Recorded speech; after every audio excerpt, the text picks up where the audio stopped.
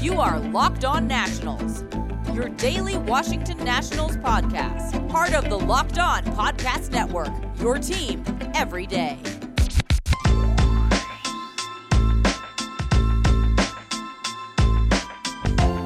Hello everybody, Josh Neighbors here for the Locked On Nationals podcast. Today it is July 20th, 2021, and on today's show, we discussed the Nationals' 18-1 win last night over the Miami Marlins. It was Jon Lester who did it all last night. A little bit of offense, some great pitching to boot, and we listened to some of the audio, some of the great calls from last night because there were a bunch of them. A lot happened for the Nats on offense and in the pitching department, so we'll get to all of that coming up on today's show.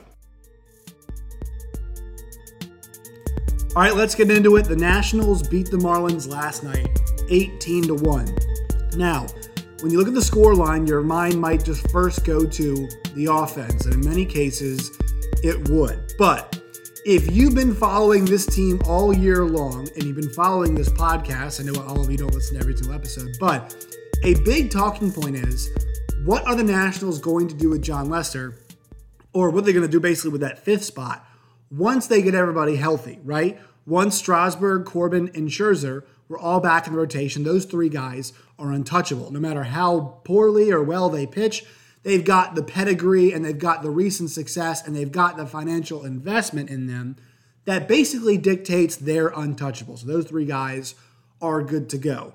That leaves three potential starters for those final two spots.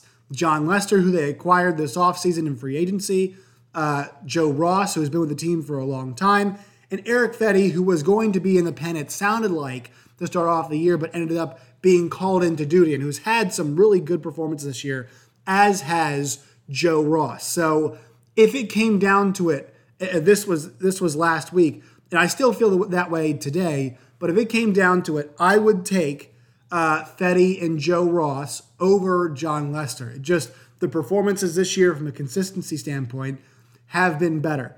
Last night, Jon Lester began, and key word is began, to make a case for the reason why he should remain part of this rotation. Jon Lester last night was really strong. It just seemed like he was in command, in control. 7 innings, 6 hits, no runs, obviously none earned, no walks, 7 Ks, 81 pitches, and a really splendid outing for Lester. Now, you can say, look, he was pitching in a lot of low leverage situations, sure, but the fact that he looked that good is uplifting for the Nationals. He deserves a lot of credit. He was in control, and last night he was in control really from start to go. Sure, let up a couple hits. That's kind of the Jon Lester MO at times, but he made a really strong accounting of himself. The question now becomes, can he do that on a more consistent basis? If you look at the teams that Jon Lester has had his best outings against, and I'll give you some of them right here, think about it this way. The Marlins, 7 innings, 6 hits, no runs, 7 Ks. All right, flip back. His next really good outing was against the Mets, where he went 7 innings, 2 earned runs. They have one of the worst offenses in baseball. Previous to that, 5 innings against Pittsburgh, 2 runs in that outing. Then the Braves, that's his last, it was a pretty decent outing, 5 2/3, 1 run given up. So there's another really good outing from Lester. That's kind of the one exception. The rest of the way, his good outings come against pretty poor offenses. In that first game of the year, 5 innings, no runs given up against the Marlins. He's had a good year against the Marlins in those 2 games. He had one game where he got they tore him apart a little while ago. But for the most part, Jon Lester, he has done his damage against the bad teams, rather. The good teams, you look at them, they've really touched them up. San Francisco, 2 2/3, 8 runs, 3 of them earned. San Diego, not awful. He only gave up 2 runs, but he only made it through 3 1/3 innings. So that's really not pretty good. 83 pitches. He threw 83 pitches last night in 7 innings. He threw 83 pitches in 3 1/3 against the Padres on the 5th of July. Before that, 5 runs in 5 innings against Tampa. They won that game, but still. Then you look at other previous starts where he's gotten beat up a little bit. 3 2/3, 1 run against the Rays. The problem is you only go 3 2/3. You throw 91 pitches in that span, right? 4 innings, gave up 1 run, but the problem is you threw 74 pitches and you couldn't make it out of 4 innings. The Baltimore got to him. His return to Chicago, they roughed him up as well. So you're starting to see a theme. Against good teams, Jon Lester either does one of 2 things for the most part. Either he does not make it deep into ball games, or he gets shelled, or both. So, there's a couple of those outings I talked about where, hey, the run totals aren't that bad, right? San Diego only gets up 2 runs, but you go 3 in the 3rd innings, right? You have outings like, 3 2/3 against Tampa earlier in the year, 1 run, but you only go 3 2/3. 4 innings, 1 run against the Brewers earlier in the year. Problem is, once again, you only went 4 innings total. So Jon Lester has had those starts. He's had bad starts. This is a really good sign for the Nationals if he can keep this up consistently. Once again, not 7-inning shutouts, but 5 to 6 innings of 1 to 2 run ball is what the Nationals need to start seeing more from Jon Lester if he wants to earn that spot in the rotation. Now, Steven Strasburg threw a bullpen yesterday, so it sounds like he's trying to get back. Had some neck pains the other day. He's dealing with those currently, and we'll see. He said he felt fine, but we'll have to see where that goes. Patrick Corbin struggling, but he's got his spot. Max Scherzer obviously is going to maintain his spot. He's had a really awesome season. And then Ross and Fedde. I know Fedde's last couple starts have been difficult, but he's been battling injuries. And Joe Ross right now is hurt too. So once they get him back in the rotation, you figure that Ross will keep his spot. But that's the problem. Those back 3 guys, and you can toss Corbin in there as well, and Strasburg hasn't really pitched, but those back 4 guys really have not, 3 guys, 4, let's go 4, have not been consistent. Ross, Fedde, Corbin, and Lester really haven't been. Honestly, if you wanted me to put a pitcher third about who I feel most confident in right now, I would have to put Joe Ross in the 3rd spot in terms of confidence. And this is kind of assuming Steven Strasburg is a healthy entity at the end of the day. But in terms of actual healthy Nationals pitchers, you put him at number 2 in my book right now. So let's see if we can get some work being done from Jon Lester heading in a positive direction. And he also got it done on the offensive end. We'll get to that in a second. But first, a word from our sponsors. Today's Locked On Nationals podcast is brought to you by our friends at RockAuto.com. RockAuto.com is the best place to find affordable parts for your car or truck. They've got thousands of parts from hundreds of manufacturers. You can go to RockAuto.com and check all of those out today. And the best part, the prices are always reliably low, and the same for pros and do-it-yourselfers. You can spend up to 30, 50, and 100% more if you go to a chain store or you go to a dealership. At RockAuto.com, you can always find the lowest possible prices. Go there today in their How Did You Hear Us box, write down Locked On, and that way they know we sent you. Amazing selection, always low prices, all the parts your car will ever need. That's RockAuto.com. All right, so the offense came to play last night, 18-1, obviously, the score line in that game. But the 18-1, there's a whole lot of avenues to get into it. The Nationals came out from the jump, guns blazing. A Trey Turner triple scored. Alcides Escobar, who has continued to bring the heat. Josh Bell and Juan Soto went back-to-back. And just to give you guys a little taste of how that sounded, here it is. Belted to left field deep. This one over Brinson and gone.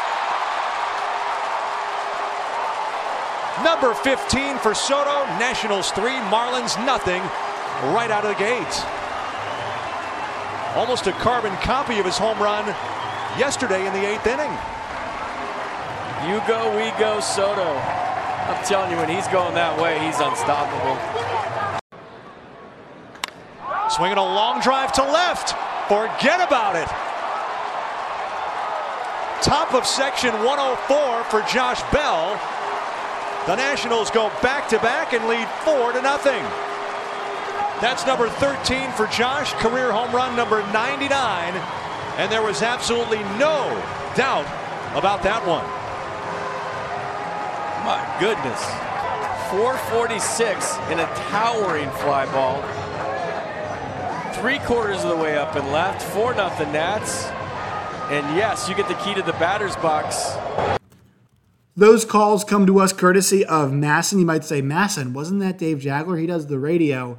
That's the radio play-by-play guy. No, Dave Jagler was in the booth for Bob Carpenter. I'm not sure if he will for the rest of the series, but I think Bob's still on vacation right now. A lot of guys take vacations right around the All-Star break part of the year. But I think another thing, it's fun too to hear some of the audio on a game like this. It was great to see the lineup hitting, but there's not a whole lot to take from the ebbs and flows of the game. Not a whole lot to break down there. And so it's, while we're talking about the offensive success here, I think it's nice and fun to enjoy some of the sounds of it. And I will say this about Juan's home run. I think it needs to continue to be said. His home runs are going all over the place. We saw him hit one to left field later on in the game as well. This guy is hitting the ball all over the ballpark. On yesterday's show, I talked about it, man. I talked about the fact that this guy can really spread the ball all over the place. And when he sits deep and waits on pitches, he's got that natural gift, that natural power where he can just put the ball anywhere. And FP talked about it last night, like guys just with the ability to hit balls wherever they're thrown, to sit deep on pitches and wait and still just have the power and the ability to get them out of the ballpark. And Juan is one of those guys. He talked about Rendon being one of those guys too. And while Rendon, things have not gone well for him elsewhere, I always said that I loved the way I thought having Rendon in front of Juan, it just as a guy who is always talked about as a sponge, Juan Soto, having a player like that really helps. I would not be shocked if you asked Juan Soto, hey, do you think that having Rendon ahead of you helped you, especially in the idea of how to hit balls the opposite way? I would put a lot of money on the fact that he would probably say yes. That is definitely a guy who helped me when it comes to thinking about hitting balls in the opposite direction. So the Nats got on the board early. I forgot to mention starting pitcher for the Marlins was Ross Detweiler. And Detweiler got shelled. He made it through one inning. He was 1 inning, 7 hits, 8 runs, all 8 earned, 4 homers for Ross Detweiler. Things didn't go the rest of the way very well. Hess Bellotti, you also saw Sandy Leone get in there to pitch a little bit too. Former Red Sox, Sandy Leone throwing batting practice. Juan got one off of him later. The Nats continued their scoring, bottom of the second. They added on, they padded it and made it 10-0. Trace Barrera, first career home run for him. Trey Turner got a home run as well. And then Josh Harrison and Gerardo Parra also drove in runs to make it 10-0. Trace Barrera, first career home run, and this is how it sounded. And launches one to deep left center field. Brinson going back. That is home run number 1. Trace Barrera's on the board with his first big league homer. What a moment for this young catcher. The Nationals 5, the Marlins nothing. Get him that baseball. Silent treatment. Watch. Yeah, and FP said the silent treatment, they definitely gave it to him there in the dugout, which is cool to see. They eventually mobbed him. And Barrera is a guy that has been really good for the Nationals ever since coming up in July. He's been there since July 4th through July 19th. In 21 ABs, he's hitting .333 with a .391 on base. And that's what they've needed partially to help them stay afloat is performances and additions and just, consistent play like his in a spot where the Nats needed it. That's what's kept them. Yeah, sure, the division's been bad, and that's helped them as well. But guys stepping up like Escobar and like Barrera, those are the guys that really do make a difference. Now, we got to get to the big moment of the night on offense. It came via the old donkey himself.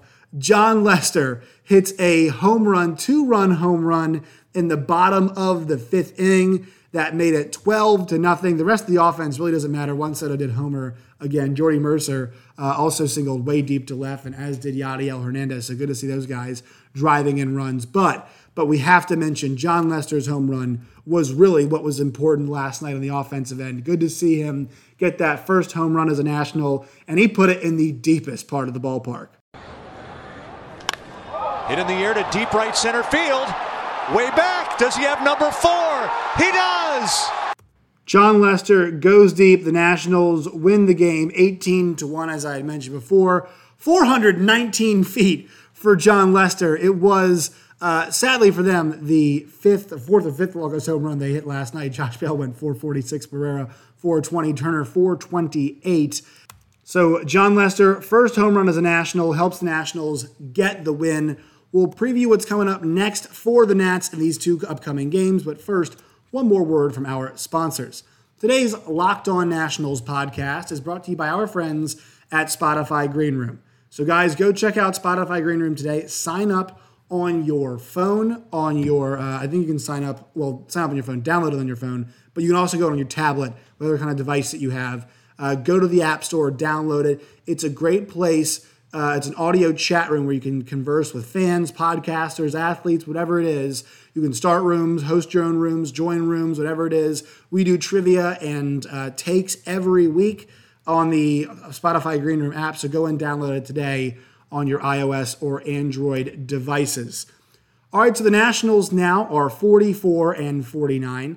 That keeps them 6 games back in the division. They're in 4th place in the National League East at 44-49. The Marlins are now 40-54, 10.5 games back. The Braves 45-47, that's 4.5 back. The Phillies are 47-45, 2.5 back. And the Mets got a wild, wacky win last night in Cincinnati, and they're now 49-42. Nats have won 2 consecutive games. They're 3-7 in their last 10, though, and now they will face the Marlins again tonight.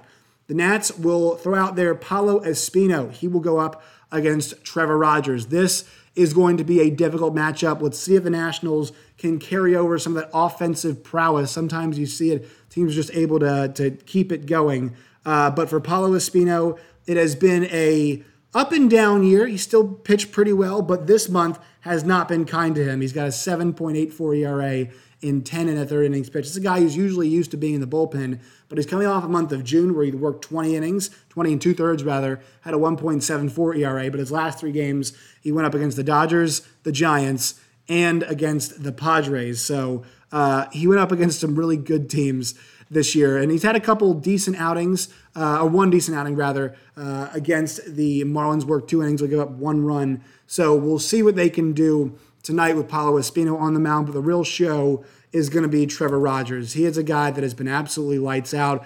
Part of this staff that we know for the Marlins was going to be young and exciting in the absence of Sixto Sanchez. Trevor Rogers has been the guy to watch. Now, he's coming off one of his shorter outings of the year. He went 4 innings, 4 hits, 3 runs, 2 earned, 2 walks, 4 Ks, but the guy we know has got electric stuff.